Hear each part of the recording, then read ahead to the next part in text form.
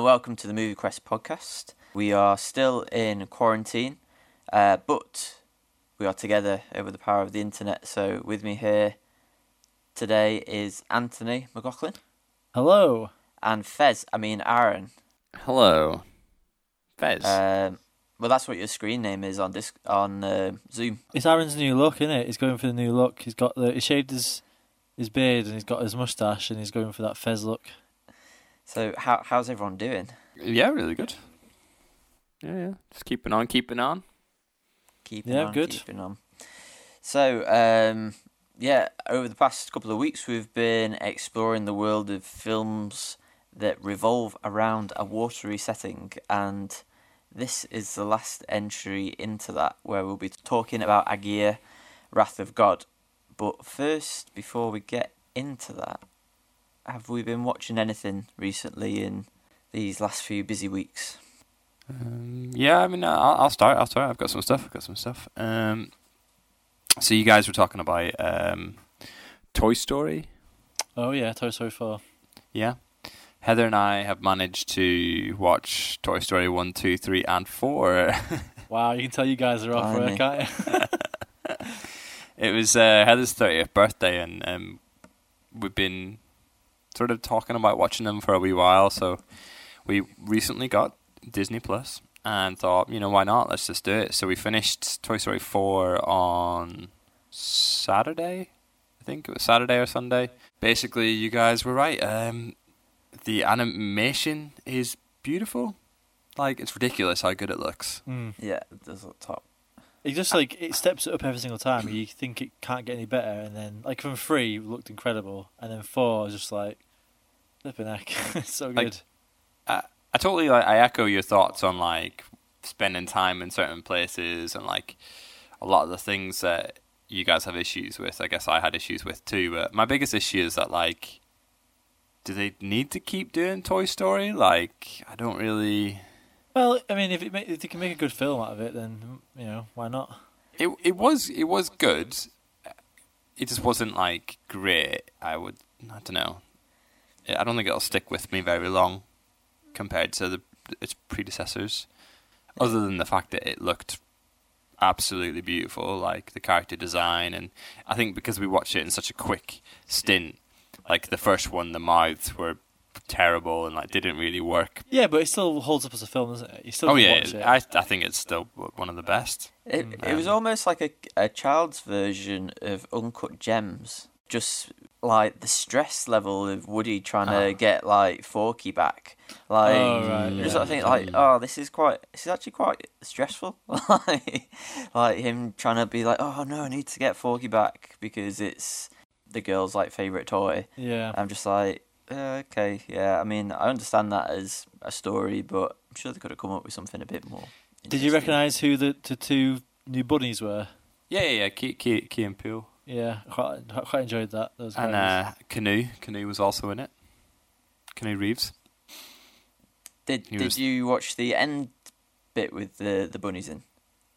Yeah, so good. Yeah, but the lasers, the eyes and stuff. Yeah, I think the other thing is because Heather and I were talking about it was that I think 3 was quite funny, whereas this one was a bit more somber. It wasn't as funny. It's more of an adventure sort of thing, wasn't it? Yeah, very more focused on the action, I guess, than the rest. But I feel like it's because I think it's been heavily influenced from Lego Movie and stuff. And they've taken not from the comedy wise, but from the amount of action they shoved in there. There's a lot more going on, I think. Yeah, more high stakes sort of thing. You can sort of see it as especially obviously how it ends. You can sort of see where they're going to take the franchise. Maybe if they want to keep on doing it. If they want to keep on doing it, which I guess they will. Maybe it's a shame, really. I think they should. I think they should probably just leave it where it is, unless they have some really good idea for it. But each one feels very resolute, doesn't it? It feels like it's finishing it off, and then oh no, we've got another premise. And I do like the fact that they brought Bo Peep back. I thought she was quite a cool character. Wasn't really a fan of Gabby. I didn't really get her. I mean, I did, but I just wasn't into her story. They need a relatable bad guy, don't they? Yeah, I think the big scary bear that he smelled like strawberries was a bit of a better bad guy in my opinion. But yeah, so we've been watching that, and I've been getting my teeth into season 3 of Westworld, which is just. I saw a thread on Reddit today that was like really high up on Reddit for episode 5. I have no idea what it's about. I've not watched any of it, but when I saw that, I was like, oh, it must have been like some sort of big deal or whatever, because it was like people were talking about it. So yeah, is it worth going back to? Like, I really fell out of like love of it towards the end of last season. So, what I really like about this season compared to the previous one, because I think season 1 was the best because it's set in obviously Westworld, so it was like a western, and then season 2 felt very much like it was building like the big plot. Yeah. To where season 3 was going to go, but I love that season 3 is a bit more futuristic. I think the addition with Aaron Paul is really, really good. Like Aaron Paul's in this. Aaron Paul's in it, and he fits so well into like that sort of thriller. He should just do these sorts of TV shows like Breaking Bad or Westworld, because I think his acting style and the way that he does things just really fits well, and it's just really good. And it has like a real I don't know, like futuristic vibe to it. Kind of, there's Blade Runner tones in it. The music is phenomenal. The production is phenomenal. The acting is phenomenal. Is it a lot more CG high budget this time? Because obviously it's futuristic and stuff. Or... Oh yeah, okay, yeah. I mean, obviously they're using a normal city backdrop. Do you see? Because I think at the end, well, spoilers I guess for season 2, but at the end of season 2 they basically escape into the real world, don't they? Well, yeah. Well. Oh, okay, right. Did they? Right, okay, well. One thing that drove me insane with the last 2 seasons is it felt like they had some sort of idea of where they wanted to go, but they were just sort of like teasing you the whole time, and it felt very, very wishy-washy in terms of its logic and its like what they were trying to do, and some of the stuff didn't really make any sense. I don't know, and I sort of, there's a couple of good episodes. Like I really enjoyed the episode where it was almost like a Lost episode where like the TV show Lost, but where they went and they found, it was like the whole episode about the guy trying to recreate the owner of the company. Yeah. And like him and that the android or whatever losing its mind over time and constantly trying it over and over and over again. That whole like one episode was like really nice, like sort of its own standalone thing. But then a lot of the rest of it, like some of the Japanese stuff was really cool. Really enjoyed that. Yeah, it's really good. But I just kind of found it really tough to watch because just sort of felt like it was just trying to tease too much and not really get to the point. I think because this is its final season, I don't think they've decided they're not going to do any more. Oh really? I think so. I could be wrong. They might do one more. But it feels like there's an end goal this time, and like it really feels like they're pushing towards something. And there's a lot of like different factions sort of pitted against each other. It's really cool. Like, cool. Really enjoying it. So those are my 2. What have you been watching? So, what about you guys? What have you been watching? So there's been a couple of things I've been watching. Like Aaron, I've got Disney Plus recently, and I've been watching The World According to Jeff Goldblum. Yes. Which it's kind of like mini popcorn documentaries about various different things. So the first episode's about trainers or sneakers, and like there's an episode on tattoos, there's an episode on denim, and there's an episode on ice cream. And it's just like really fun, easy watching. Like it's got a massive Disney budget because they just fly around all over the place for each half an hour episode. And it's like filmed really beautifully. I would imagine so. And it's just about like regular kind of things and just like finding the origin and going into like more in depth about like subcultures of like tattoos and trainers and stuff. So in the tattoo episode, they go to this place in America where they have a Jeff Goldblum tattoo festival, and everyone's got tattoos of Jeff Goldblum all over the bodies and stuff. It's really easy watching. It's like good for like when you're having your dinner or something and you just got like half an hour you want to watch something.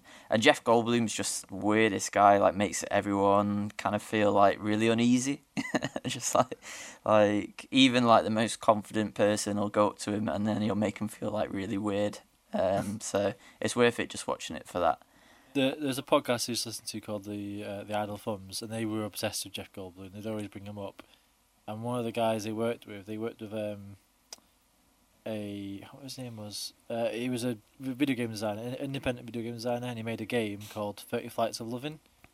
And he did a mod for people who were part of the podcast, where they basically took every vocal like clip from the game was replaced with a Jeff Goldblum sort of noise, or like not a word, but just like a that sort of stuff. Like, and it was like you could play through the entire game, and it would just be loads of like There's all definitely this weirdness of each half-an-hour episode. There's definitely 5 minutes of those sounds. But yeah, like, it's the sort of thing you could like.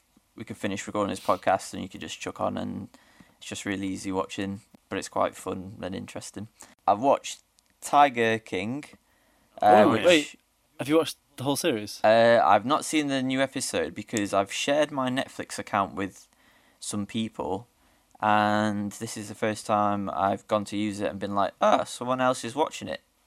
So I couldn't watch the new episode. The new episode is just interviews with some of the people afterwards. Right. Okay. It's not like a proper episode, I don't think. Yeah, I saw it and I clicked to play it last night, and I wasn't able to. But for those who don't know, I'm just going to do a very quick recap because I'm sure people. Yeah, I've also watched this show as well. Have you watched it all? Right. Yeah, okay. So basically, the show revolves around a character called Joe Exotic, who's the owner of like a big cat wildlife park, and just to give you an idea of what he looks like, he's got like a blonde mullet. He's got 2 husbands, and he carries like a pistol on his waist. He wears like the most flamboyant. He buys a lot of his like a lot of his clothing from like magician shops and stuff. Because he wears like just the weirdest types of clothes, but like he's like some sort of cowboy magician. He looks like. Yeah. I think he was a magician at one point, wasn't he? He was a magician. He did like tricks with animals and stuff. He's got like a big handlebar mustache as well, but he's quite thin looking. So if you've got that image of a person in your mind, and the show mainly revolves around him and him running this wildlife park, and the first couple of episodes sort of revolve around that, and then there is a murder that gets introduced about someone who owns another rival wildlife park, and there's also a plot to kill somebody as well. So without sort of spoiling it too much, I'm sure a lot of people are watching it or have watched it, but yeah, probably recommend it. It's kind of a bit different to like Making a Murderer and those kind of shows, because it's more to do with like Joe and how he lives his life and how peculiar it is, rather than all about a particular murder and like a police drama. So I think it's kind of a bit lighter in that aspect, but it's still got that level of criminality about it. Or what did you think, Ant? Yeah, I mean, you're right. It mostly centers around Joe Exotic, but it sort of explores a lot of these different people who own big cats and own like wildlife, like exotic wildlife, and it centers. I think it's about what is his zoo. There's another zoo called Doc. A guy who owns a zoo called Doc Antler, I think his name is, and then there's another sort of rescue zoo which is run by this lady who the lady and Joe Exotic have a bit of a ongoing disagreement Carol with Baskin. each other. That's the one. But I mean, like when I first watched it, I was going to talk about this the other day when we were going to record. First time we were going to record this episode, but we couldn't because Johnny's internet died. But I was going to talk about it then. I would only watched like 2 or 3 episodes at that point, and I was thinking, yeah, it's all right, but it's like it's not amazing. It doesn't really do anything like that incredible. Wasn't quite sure what all the fuss was about and why everyone was going so crazy for it. It felt like a extended version of a Lou Through episode where then they came across other stories that they managed to dig up, and it made it a bit more interesting. I'd say if you like something like, I don't know if you guys ever watched The King of Kong, the documentary about the Donkey Kong players. So that documentary, it's got loads of weird characters similar to this in parts of America, and you sort of find out about this whole world of like arcade machines and high scores and that sort of stuff for like sort of the video games high score for the 80s. You find out about all these different people, But in that documentary, it's an hour and a half long, and there's a bad guy and there's a good guy, and you sort of like rooting for the good guy. In this documentary, you sort of can't root for any of them because they're all terrible human beings, pretty much. I don't know. I found it hard. I feel slightly sorry for Joe. Obviously, he's done some terrible things. Nah. He's a bad man. But no, yeah, but I still feel like sorry for him in some way. I know a lot of like when you go on Reddit, there's a lot of people who say off camera he was a really horrible person, and Netflix have made him to be like a nicer guy for the TV show rather than he is in real life. But you can only go off what you see. Well, what I'm seeing on the TV show, I mean, we can't really get into it without spoiling it, but like, I don't know, he was a very manipulative bloke, and yeah, I mean, like, I struggled to like any, like, the thing about like a Louis Freeh documentary is you've always got Louis to sort of root for, sort of thing, and he can always like nice poke and prod the people he's interviewing, but obviously with this, you sort of saw the documentary filmmaker a little bit, but not that much. Anyway, it's an interesting story, but it felt a little bit long as well. I feel like it could have been about half the length of the show, and it probably would have been fine. I thought it was a good length. 7 episodes. The first 3 episodes focus on like that weird wildlife community, and then the last sort of 4 was based around like a murder plot. So I think it was fairly. I felt like it was stretched out too much, but yeah, I mean, I think there's better documentaries out there though for like that do more specific things. Whereas this sort of was doing a lot of different bits, and it also had a bit of Jerry Springer shoved in there. But anyway. Yeah, I'm probably not going to watch it, just FYI. The thing is, it's one of those things that will probably be like, because it's part of the cultural zeitgeist or whatever, everyone will know about it and reference it. So there'll definitely be people dressed up as Joe Exotic or the other characters and stuff for like Halloween and things. And I don't know, maybe you'll miss out. Oh no! Yeah, just like I mean, the hype around it, like people have been like, "Oh yeah, you like it." But I mean, I've watched a couple of trailers, I've heard people talk about it, like yourselves, and it just doesn't strike me as something that I would massively get into. Like, I do like making a murder stuff like that, and I do find documentaries like this quite interesting. But I have so much TV and so many movies to watch. This is like bottom of my list, if it is on the list at all. I think I've just got too much to get through, so sorry. No one's pushing it down your throat, it's fine. But I'm glad you guys are enjoying it. It's good. It was alright. It's definitely, I think it's better than alright. I think it's quite enjoyable. But it's quite popular as well, so. What are you trying to say, Johnny? You trying to say I don't like popular things? I'm just saying it's quite popular. Yeah. I mean, your film choice isn't a popular one, so. So, Ant, have you been watching anything? Yeah, I've watched a few things. I'm just going to talk about probably one thing, and I'll leave the other stuff next week. So I watched a film that's suddenly got it's resurfaced recently, and everyone's talking about it. Well, everyone is watching it according to the Netflix top 10 list. I watched the 2011 film Contagion. So right. Yeah. So this is like years ago. It's directed by Steven Soderbergh. It's a film about a pandemic, and it just basically follows. You basically see from the start of the pandemic, and then the process of what happens in the pandemic, and how it would spread fairly quickly throughout the America and the rest of the world. And then the things they put in place, and it's. I mean, if it wasn't for the fact that we're in a pandemic ourselves, I would still think this is probably quite interesting just to see. But you're always going to end up be like, oh, is that actually what's going to happen? But being able to watch it based on the knowledge of what's happening in the real world is kind of quite interesting. So it basically centers around. There's quite a few characters in it, but it centers around.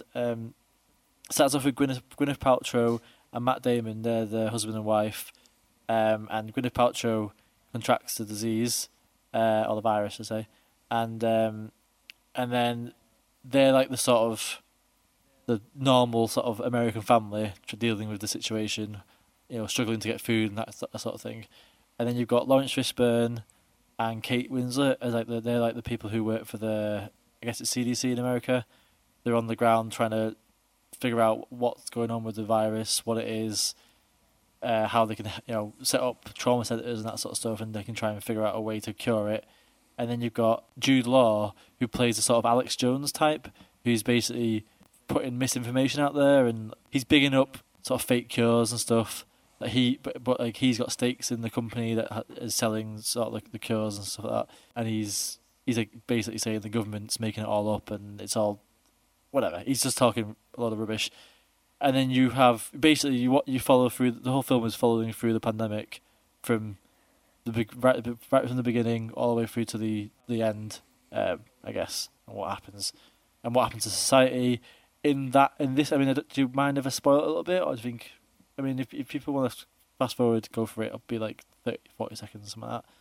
But basically, it goes into how it's a bit more intense in this film. Like, there's more looting and it's more like violence and robbery, people coming around trying to get food. It starts to feel more like a bit of a post-apocalyptic film, but not quite there.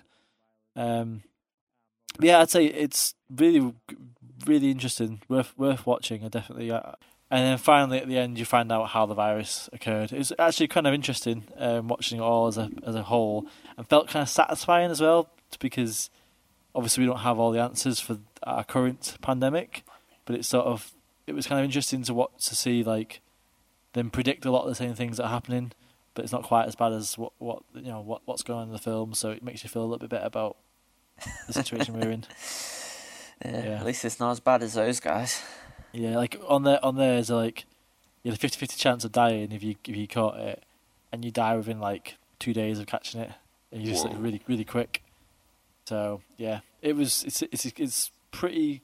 And apparently a lot of it's based on, I think it's the MERS outbreak that they had. Anyway, I think it's worth watching again if you've watched it already, or if you haven't watched it, definitely give it a watch. So I believe, Aaron, we've had some reviews come in. Yeah, we've had a review, not reviews. It's titled Weird and Wonderful, and it was sent in by Heather_Wit. I don't know. I wonder who that is. Weird. My wife is called Heather_Whitcroft, but it could be a completely different person. It's a coincidence, isn't it? So Heather wrote, I know these guys personally. Oh, it must be Heather. Oh, okay. It must be Heather. I know these guys personally, but I think this podcast is a very fun listen. From a Johnny quote like, if you were eating a chicken nuggets and one fell behind the sofa and you had to retrieve it, you wouldn't really miss much of the film. A controversial statement from Aaron like, Oscar bait, or winding the guys up, or plenty of facts and figures from Ant, and his famous quote, for me. So all sum up the kind of banter on the podcast. They know each other, they've known each other since college, and it creates a great dynamic. I enjoy their style of reviewing films and their arguments of why one film is better than the other. Give it a go. And another quote you can look forward to from Johnny is, thanks for watching, listening, ... He says that a lot. Yeah. Well read, Aaron. Well read. Oh, cheers, mate. Yeah, it's big. It's a big review. Look at that, boys. Whoa. So, yeah, reviews help. So send them in, good or bad. Yeah, good or bad. All feedback is welcome. Yeah.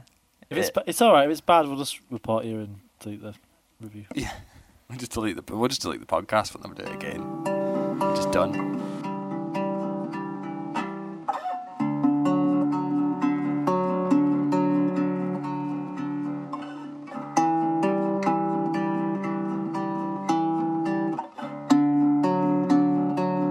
So we're reviewing one of the films from one of the greats of cinema, Werner Herzog, who has recently come into the limelight with his appearance on The Mandalorian. His starring appearance. Yeah.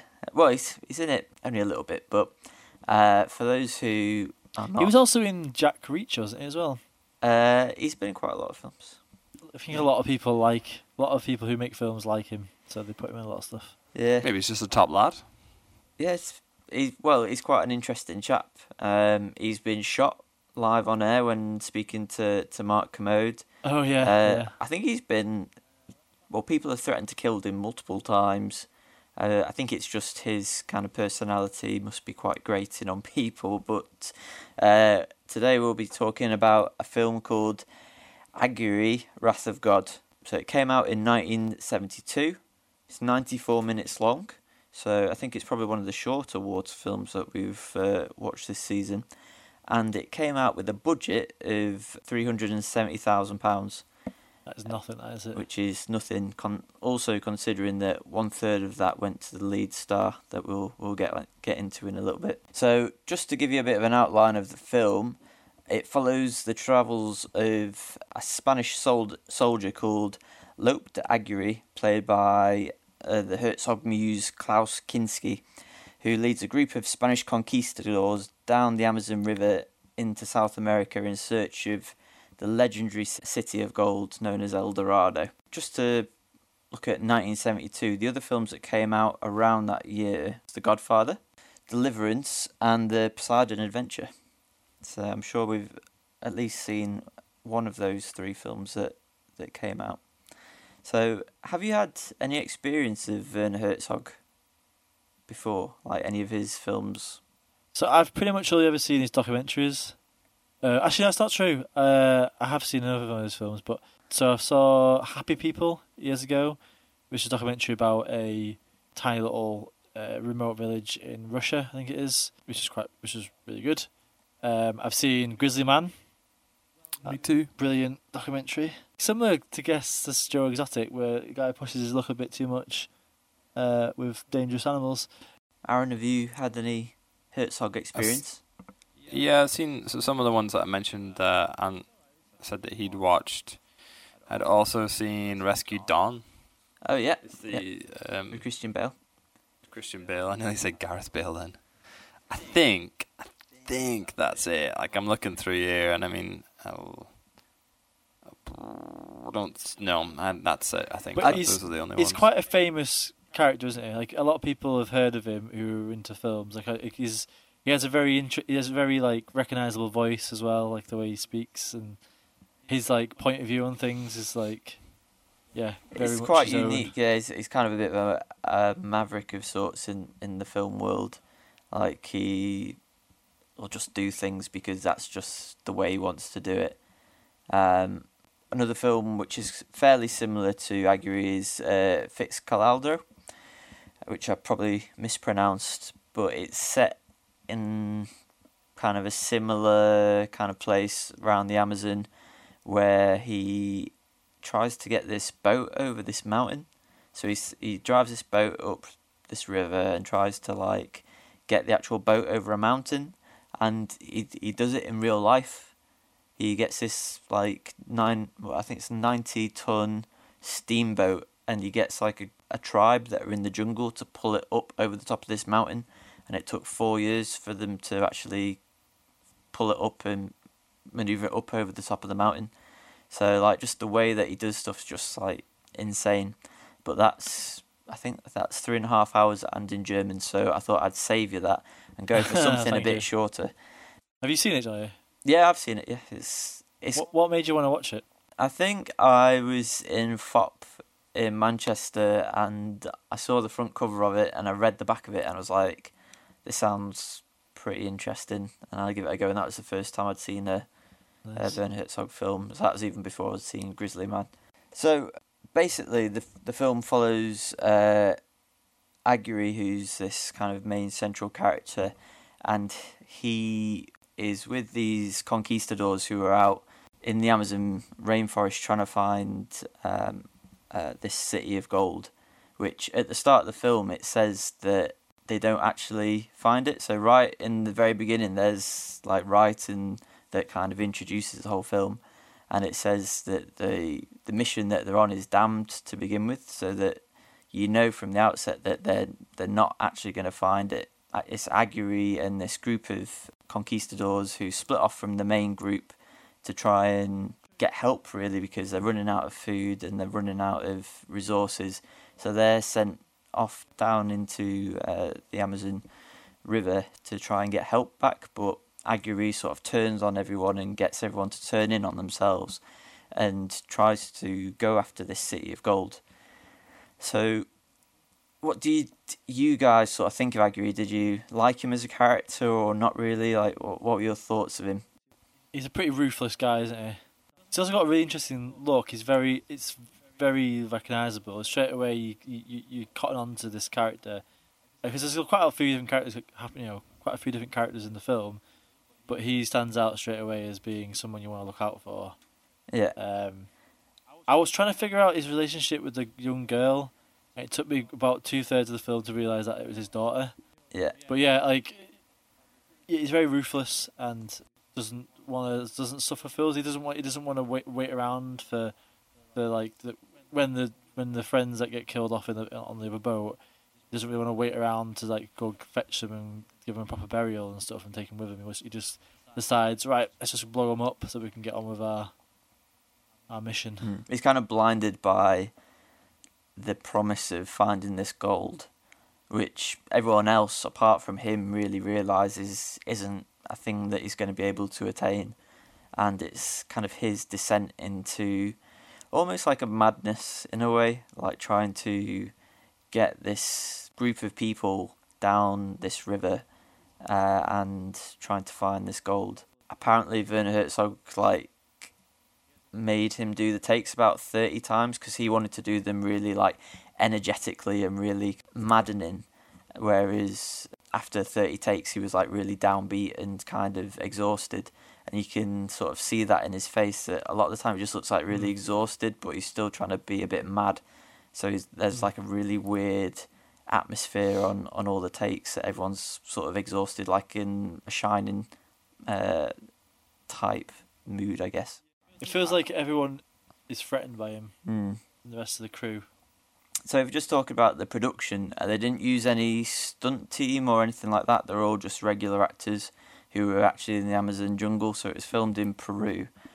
And the opening shots open at the bottom of Machu Picchu. So they're walking along this ridge, and it's all just real footage. There's no trickery done. There's actors who are carrying this princess in a little box, and they're moving her down this ridge, and it's just you're looking at it and you just think, when you go on a walk and someone's taking you the wrong way and you end up in a bog, it's like that, but in a film, in real life, and that's what he was making all this film cast do. And you just think, I can relate to that, being on walks with various people, being in terrible situations. Aaron, what did you have anything to say about the character Aguirre? I think I find him quite caricaturic, quite gimmicky. I guess maybe because I'm looking at it through modern day cinema and stuff. Maybe back then it was dead edgy and dead cool, but I was like, alright, he looks like a caricature. You're also looking at it from a modern lens versus him as an actual I don't know, when was this film set? It was in the 1500s. Oh, 1500s, sorry. Yeah, he's a bit of an ass, really. It's weird, I think with people who are in sort of positions of power, they either tend to, in film or whatever, they either tend to be really ruthless or they tend to be really likable characters. He just fits on the ruthless side of things, so that's why people who were also assholes rallied around him. That's how I felt. Just talking about the production and the intro though, one of the few bits of the film that I did really, really enjoy was actually the intro. That bit where they're climbing down the mountain, and the most striking thing, and the most striking thing to me in this whole film experience was probably the soundtrack. It's very interesting because it's not classical. It's quite, isn't it done by a German band or something? Yeah, I think there's the opening tracks all done on an EBO or with swells or something like that. So there's some interesting there's lots of different types of music. There is some more orchestral stuff later on. Mm-hmm. But yeah, it's kind of quite eerie in parts. Yeah, it felt like it wasn't. A lot of films they play certain types of music to get a reaction from the audience. This film didn't really seem like it was doing that. It was sort of just doing its own thing, and it wasn't trying to force you to have an emotional response. It was just it was almost an eeriness to the audio. It was almost anotherworldly sort of. It felt it was I mean, I'd be interested actually. What did you guys watch it in? Did you watch it dubbed or subtitled? Because I went back and forth between the German version and the English version, and the audio quality was very different, like, in terms of the background and stuff as well. I watched it in German. Do you guys know the backstory of the English-German thing? Yeah, well, we can talk about it in a sec. But Darren, what did you watch? I watched it in English. I watched it in English as well, only because I found it distracting and it doesn't normally bother me with the subtitles, but it felt the German one didn't feel like it was correct anyway, so I just decided to go for the English one because I could at least understand it without having to read, and I could sort of take in the visuals a bit more. But it didn't feel like either of them was particularly well set up in terms of, like, it didn't match very well with the actual dialogue. Yeah, they had some issues with the audio. Well, they recorded it all in English because that was the only language that everyone could speak all together. Because they had like native people from Peru as well as German and American actresses and actors, and that was the only language that they could all speak at the same time. But when they overdubbed it in German after the whole recording, and it just didn't match up particularly well. So that's why it sounds kind of quite awkward. Well, they couldn't, because apparently the lead actor, his wage requirements were too high. So like Werner didn't even, he was just like got someone else to do the voiceover for him instead of getting the original dude. Yeah, it's crazy. Love it. Yeah, like, crazy guy. Again, it just I wonder proving if that he was a bit of an ass. One of those things where if you, I mean, this might be completely wrong, but I wonder if you're not native English speaker, or if you're like German or whatever, you're used to a lot more dubbing, so it's not a big deal if you have to dub your film, because it's like, oh well, a lot of films we watch are dubbed, they're used to it maybe. Whereas for an English speaker who I'm not that used to watching stuff dubbed, it was a little bit off-putting. I'd rather watch it subtitled, but for some reason, I don't know, it just felt a bit odd reading it. I don't know, the order didn't. I don't know, I wasn't enjoying the order that much. It sort of put me off. I couldn't read. I kept on flicking back and forth between them, and I couldn't really decide on which one I preferred. So I ended up just going with English. So yeah, so as I was saying, there's lots of practical things that they were doing to try and like venture through the jungle, and I thought particularly with this film. Like in a lot of the other water films we've seen, water is just something that's there and it's kind of, it doesn't really play a massive part, whereas this, like, they're actually travelling along the Amazon River and it's kind of quite treacherous and it almost has a bit of a character of its own. I know probably like in the Abyss, obviously they're surrounded by water and that's kind of like... the Abyss. Like, I think it's some more than others. Like obviously, Pacific Rim isn't really about the water that much really. Compared to other parts of the film. But yeah, I know you're getting at, Johnny. Like, but I feel like those scenes of them on those rafts, because it's all real people on real rafts, like going down the river. I was thinking this is all real. Like it can't have been done any other way. And the fact that they had a horse on there and stuff, you just like, and all the camera crew had to be on there. I was thinking about all the problems that. We read about with Waterworld, and I was like, this must have been even worse because you're on a moving river. Like, how? I mean, obviously they would have boats and stuff, but like that would have been a nightmare to film, I'm sure. Well, there was an issue, wasn't there? There was something to do with like a flood or something. There was like a massive flood one time, and they just, do you know when there's a shot where like you see the water like that's like over the top of some of the, I think it's, well maybe it was during, I lose track of where it was, but basically it was a flood. And they just put it into the film. They just were like, right, yeah, we'll just write it in. But yeah, I just thought that just to put people's lives in danger on these rafts that have been built, and like to have a horse in there, and like the rafts didn't look like particularly like, they just look like rafts. They're just like flat bedded logs all tied together. They didn't look like the most streamlined of things to be going down a river, especially one with like rapids and stuff like that. So it's just sort of thing, it's a really crazy concept to do. And like if a director came up to me and said, "Oh, do you want to be in a film?" You'd be like, "Oh yeah, I'll be in a film." It's like, set in Peru. It's like, yeah, that sounds good.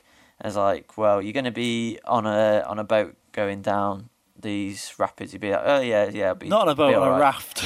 And then you get there and it's like a couple of like logs tied together, and there's like a toilet on one, and there's like a horse tied up on it, and it's not just like a river, it's like rapids and rocks and like waterfalls and stuff, and you're just like, oh crap, I didn't know I was signing up for this.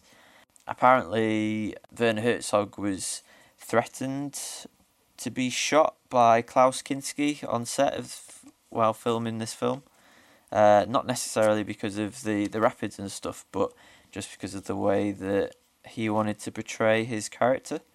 I think tensions were quite high throughout. I was just reading then about, so apparently one of the nights we were filming, there was a hut where the cast and crew were playing cards, and apparently Klaus Kinski got so upset with the noise that they were making from playing cards that he shot into the hut with a Winchester rifle, and apparently it took one of the extras' fingers off. One of the tips of his fingers came off. Like, this guy's crazy. Yeah. And for him to get 1/3 of the filming budget as well is pretty. Well, apparently, I haven't watched many of Werner Herzog films, but apparently he really liked the actor, and he was in a lot of his films. I think he did a documentary about him, like about him and this guy's relationship. Which is like interesting. He's the main guy in Fitzcarraldo, which again I've pronounced really badly. He's the main actor in that, and I think these are the two films that he's best known for in Werner Herzog's repertoire. The other thing on production, the scene towards the end of it with all the monkeys, he got 400 monkeys. I think he got them in America. Well, just reading then, he said apparently he paid for them, but he only wanted to pay half of the amount because he was worried he was going to get ripped off. He paid half, and then the people he was buying them off went and sold them to someone else. And then he spoke to the people who had bought them and said, "Oh no, I'm the vet. They need to have some veterinary tests done before I can give you them." And then he just took them. He just stole them and took them to Peru with him, and let them go. But that was such an odd scene. Like again, it does the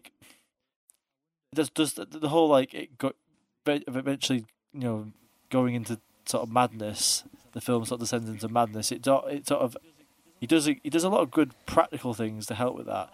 Like how did he manage to get a boat up onto the tree? I was really confused at that. I was like, well, he must have put that boat up on there if he's part of the film, unless it just happened to be. I'm pretty sure there's just a random boat just in a tree in the Amazon. I'm pretty sure. Because it looked like a modern boat as well. It didn't look like a boat from like the 1500s or something. I don't know. Who knows? I mean, he's got like a steamboat over the top of a mountain, so who knows what he's capable of. So, are there any issues with the film? Is there anything that you didn't agree with or like you weren't a fan of? Go on, Aaron. Unleash your opinion. I hated this film. Like fully hated it. Like Heather came in and she said to me that you look so angry or something along those lines, or you look more and more angry every time I come in to check on you. Like I was like wishing for it to finish. I was like, please just be the end. Please, I just need to leave. I cannot deal with this. It was like an endurance test rather than like a film experience. Like I hated the lead actor. The story was just like, okay, great, like, and I kept being like reminded of the fact that it's big, like, you know, Apocalypse Now is apparently this is a massive influence on that, and I can totally see why. Doesn't mean to say it's a good film. Like, you can be influenced by anything and everything.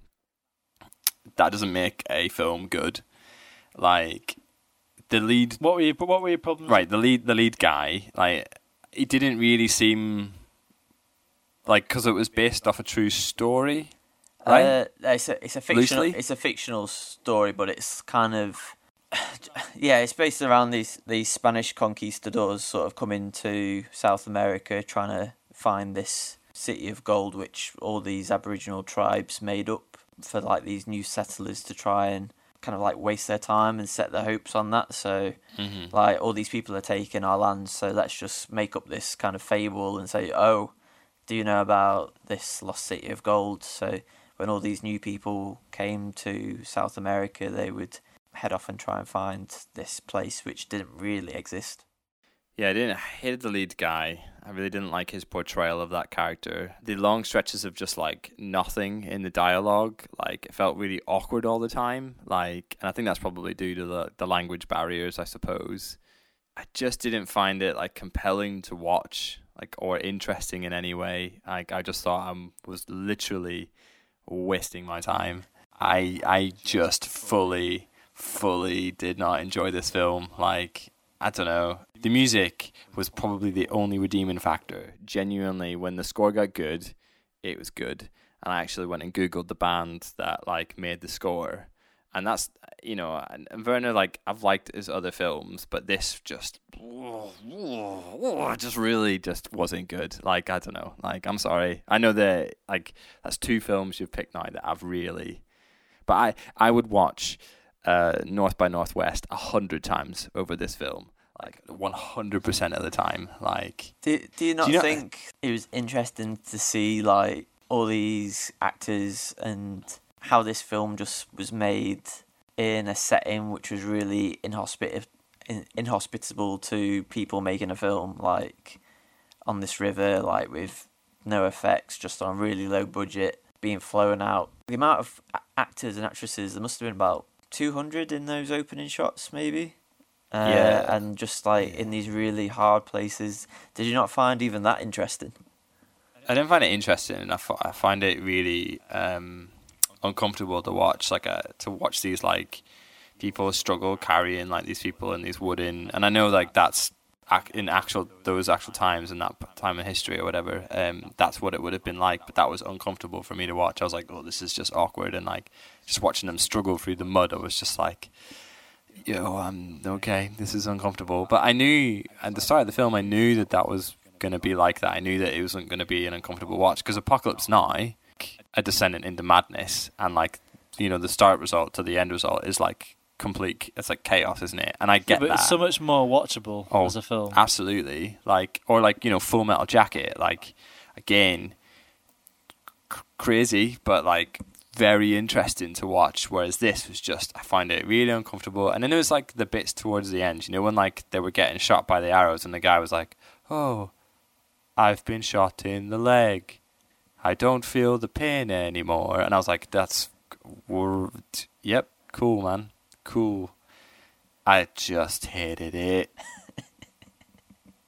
Like, and again, it's a different sort of hate than Halloween. Like, Halloween was just a bad film, whereas this was just like, I personally hated this film. Oh man. I mean, afterwards I went and I spent about maybe 40 minutes just reading like Rotten Tomato reviews, and people were like, this is amazing, I can't believe how good this film is. And I was just like, did we watch the same film? Really? Because that was just like, it was so bad. Oh man. This film had a lot of redeeming qualities. Sorry. I liked some of the things it was trying to do, but as a film, and this might just be because of what we're used to now, as like we've grown up spoiled because we've been able to watch some of the best films ever made. Very lucky. Is that it's not digestible at all. It doesn't go down smoothly at all. It's very slow and very staggered, and it is interesting to see them this descent and then them going along the river and them slowly falling apart as like a little mini society or whatever. And there are some cool, interesting scenes.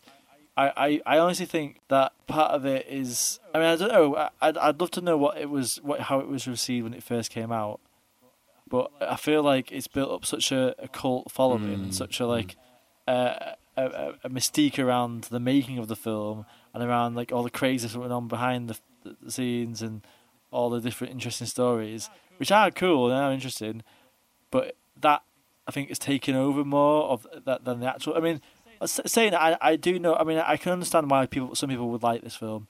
Like, it's got it's very like pondering, and I can see why certain people would like this film. Like it has a sort of, what's the word? It's sort of. I think if you can trudge through episode 20 of Twin Peaks and still just keep going, then this film's probably a bit more up your street. But if you're struggling to get past that's really good, then it's probably not going to give you the hit that you're after.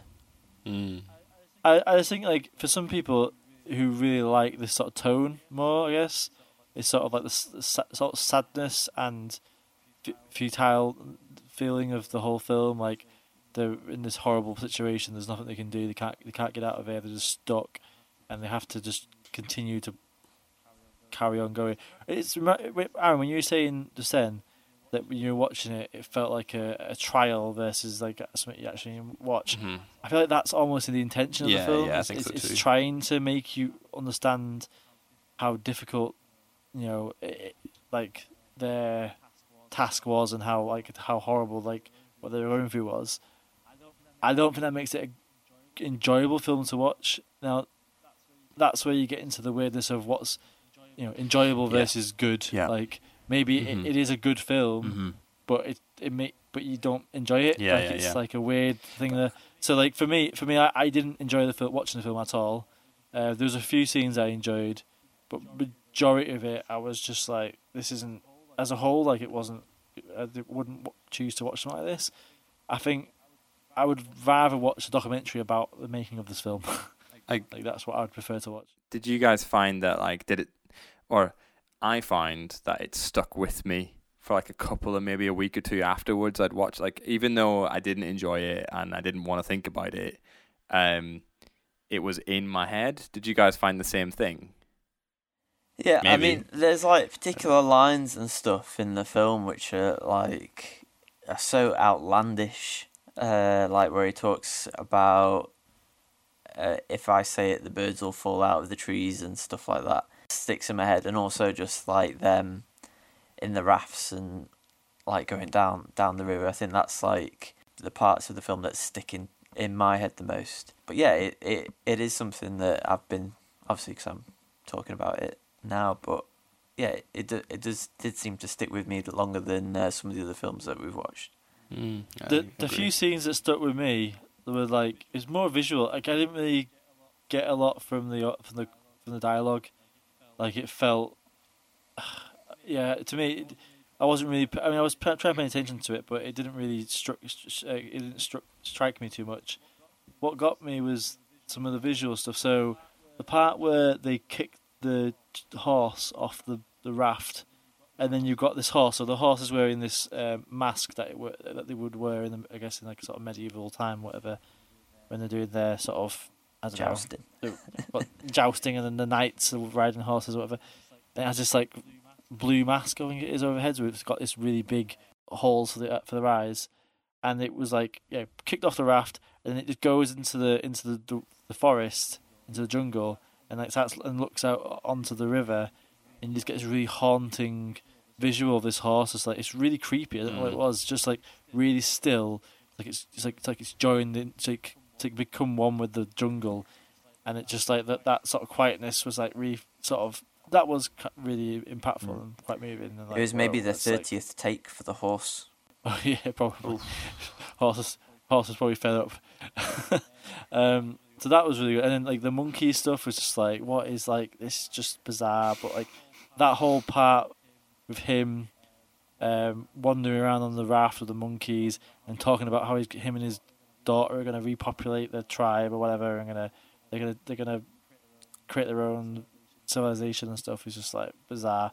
And then the other scene I really enjoyed was just the simplicity of when the princess, I don't know if it's a princess, I think it's a princess, but whoever the woman was who was married to the guy who got shot, of her sort of just deciding after her husband died, just deciding to, I'm just gonna walk into the jungle and just give myself to the jungle and yeah, that was really haunting. Like she just didn't want to. I guess she didn't want to be a victim. She wanted to just go and take herself out in her own way. It was quite moving. But in terms of like yeah, wasn't. Apart from that, there wasn't a lot that I really enjoyed too much about this film. Sorry, Johnny. I mean, if I was wanting to pick a film to get likes, then I'd have chosen something a little more easy to digest, rather than something in German. I'm glad to watch it though, because it's one of those things that I've been, I'd love to watch more of his films because I've heard so much about them. So I'm glad to watch it. I think there's films that, like, you'll see them on the IMDb top 250, and you'll be like, I've never heard of that, but I feel like it's something that I should watch just to get some kind of perspective on that type of cinema. And not everything's like an easy watch. Like, another film that Werner Herzog, I think he was a producer on, was called The Act of Killing, which is about a genocide, and it focused on this guy who, like, would be an executioner, and it kind of follows him talking about all these executions that he did. And there was what you used to do is you say, oh, well, I'd get this piece of metal wire, and you'd make it into a loop, and you'd like put it around the neck, and you'd pull it really tight, and this would be the most efficient way to kill people, and I could get through 40 people killing 40 people in a day. And then you're watching that and you think, gosh, I've paid £8 to watch this in the cinema. I don't really know if this is the sort of thing I want to watch. But I think there's some elements of cinema which aren't easy to watch, but sometimes it's important to know these things. Maybe with Aguirre, Wrath of God, maybe that it's not the most important of subject, but I think cinema can do quite a lot more than just kind of entertain you and I agree. Give you a warm fuzzy feeling inside. Yeah, I mean, it is like subjective, isn't it? Like, it's not like I don't like challenging films, or it's not like, I don't know. I think a lot of the times I go to cinema like for beauty or inspiration. Like, we were chatting about this. Like, I was chatting with Heather the other day about, like, Heather said, "Oh, we could just sit down and just watch loads of films, but you sort of get nothing done." And then I was like, "Well, when I watch like Blade Runner, like, I come away and I'm inspired to like go write music or be creative." So being challenged, film does a lot of different things, but this was one area of film that I think I was like, I'm not in, like, get me out of here. But I do think you're right, though, in a sense that it's good to challenge yourself, and it's good to it's obviously not for everyone. Some people, there's nothing wrong with going to see like the latest Fast and Furious film and then just taking that at face value. But like, I think for someone like me personally, I think it is good to go watch films like this. It is good. I just need to prepare myself that sometimes I'm going to be sat there and it's okay to turn it off. Yeah, I think one of the reasons why I struggled with this film was that going into it, I knew nothing about it, so I wasn't expecting to have to sit through some of the things that I wanted me to sit through. I think if I had gone into it being like, okay, this is going to be really slow, quite a quiet film. It's going to just, it's going to centre around one long, arduous sort of journey. I might have gone in a bit better prepared, which is like difficult because sometimes you don't want to go with anything. You just want to experience it like completely fresh. Although I did go in knowing that it was super high rated on Rotten Tomatoes and stuff. Like, it's got a 98% Rotten Tomato meter, which again I just don't understand. Like, doesn't make any sense to me. I think a lot of the people who like this film, like, really like this film. The Double Dine. Yeah, looking through the reviews, like, it's like most of them are from the 2000s onwards. So obviously, like, it's people who have gone back, rewatched it, or been part of a sort of a cult following of it. It's probably, I would love to know what the reviews were like when it first came out. Yeah, I've just got before we do wrap it up, I've created a little game. Just told Dan about the little game. So it's called Film Titles. Change the title to Aaron, that's to reflect. Such a good name. Change the title. That's it. That's what it's called. So I've got a gross way to waste my time. Aguirre, why did you put me through this? Aguirre, I don't think I'm getting that time back. Aaron, The Wrath of Johnny's film choice. Just some working titles that I came up with. I've got a title. Oh yeah, hit me up. Aguirre, better than me, Earl and the Dying Girl. Oh, is it though? Is it? No, yeah. Yeah, but did you want to switch Me, Earl and the Dying Girl off though? Was it getting you angry? Like, no film experience should make me feel, unless I'm watching a documentary about like Nazis or something, I shouldn't be getting angry at watching it. We shouldn't be feeling like I don't want this. I want to switch it off. I nearly did, but then I was like, if I switch this off, then like what kind of whatever, like. Well, but maybe that's your challenge. I feel like we're stealing from the next episode. So yeah, it's true. Next time we'll be looking at comparing all the 8 films. Is it? No, 6 films that we've spoken about in this water-themed series. So, and we'll be deciding who is the winner. So join us next time. And who is the loser? Who is the loser? Wonder who that's going to be. So I hope you can join us again next time. And see you soon. See you soon. Bye-bye.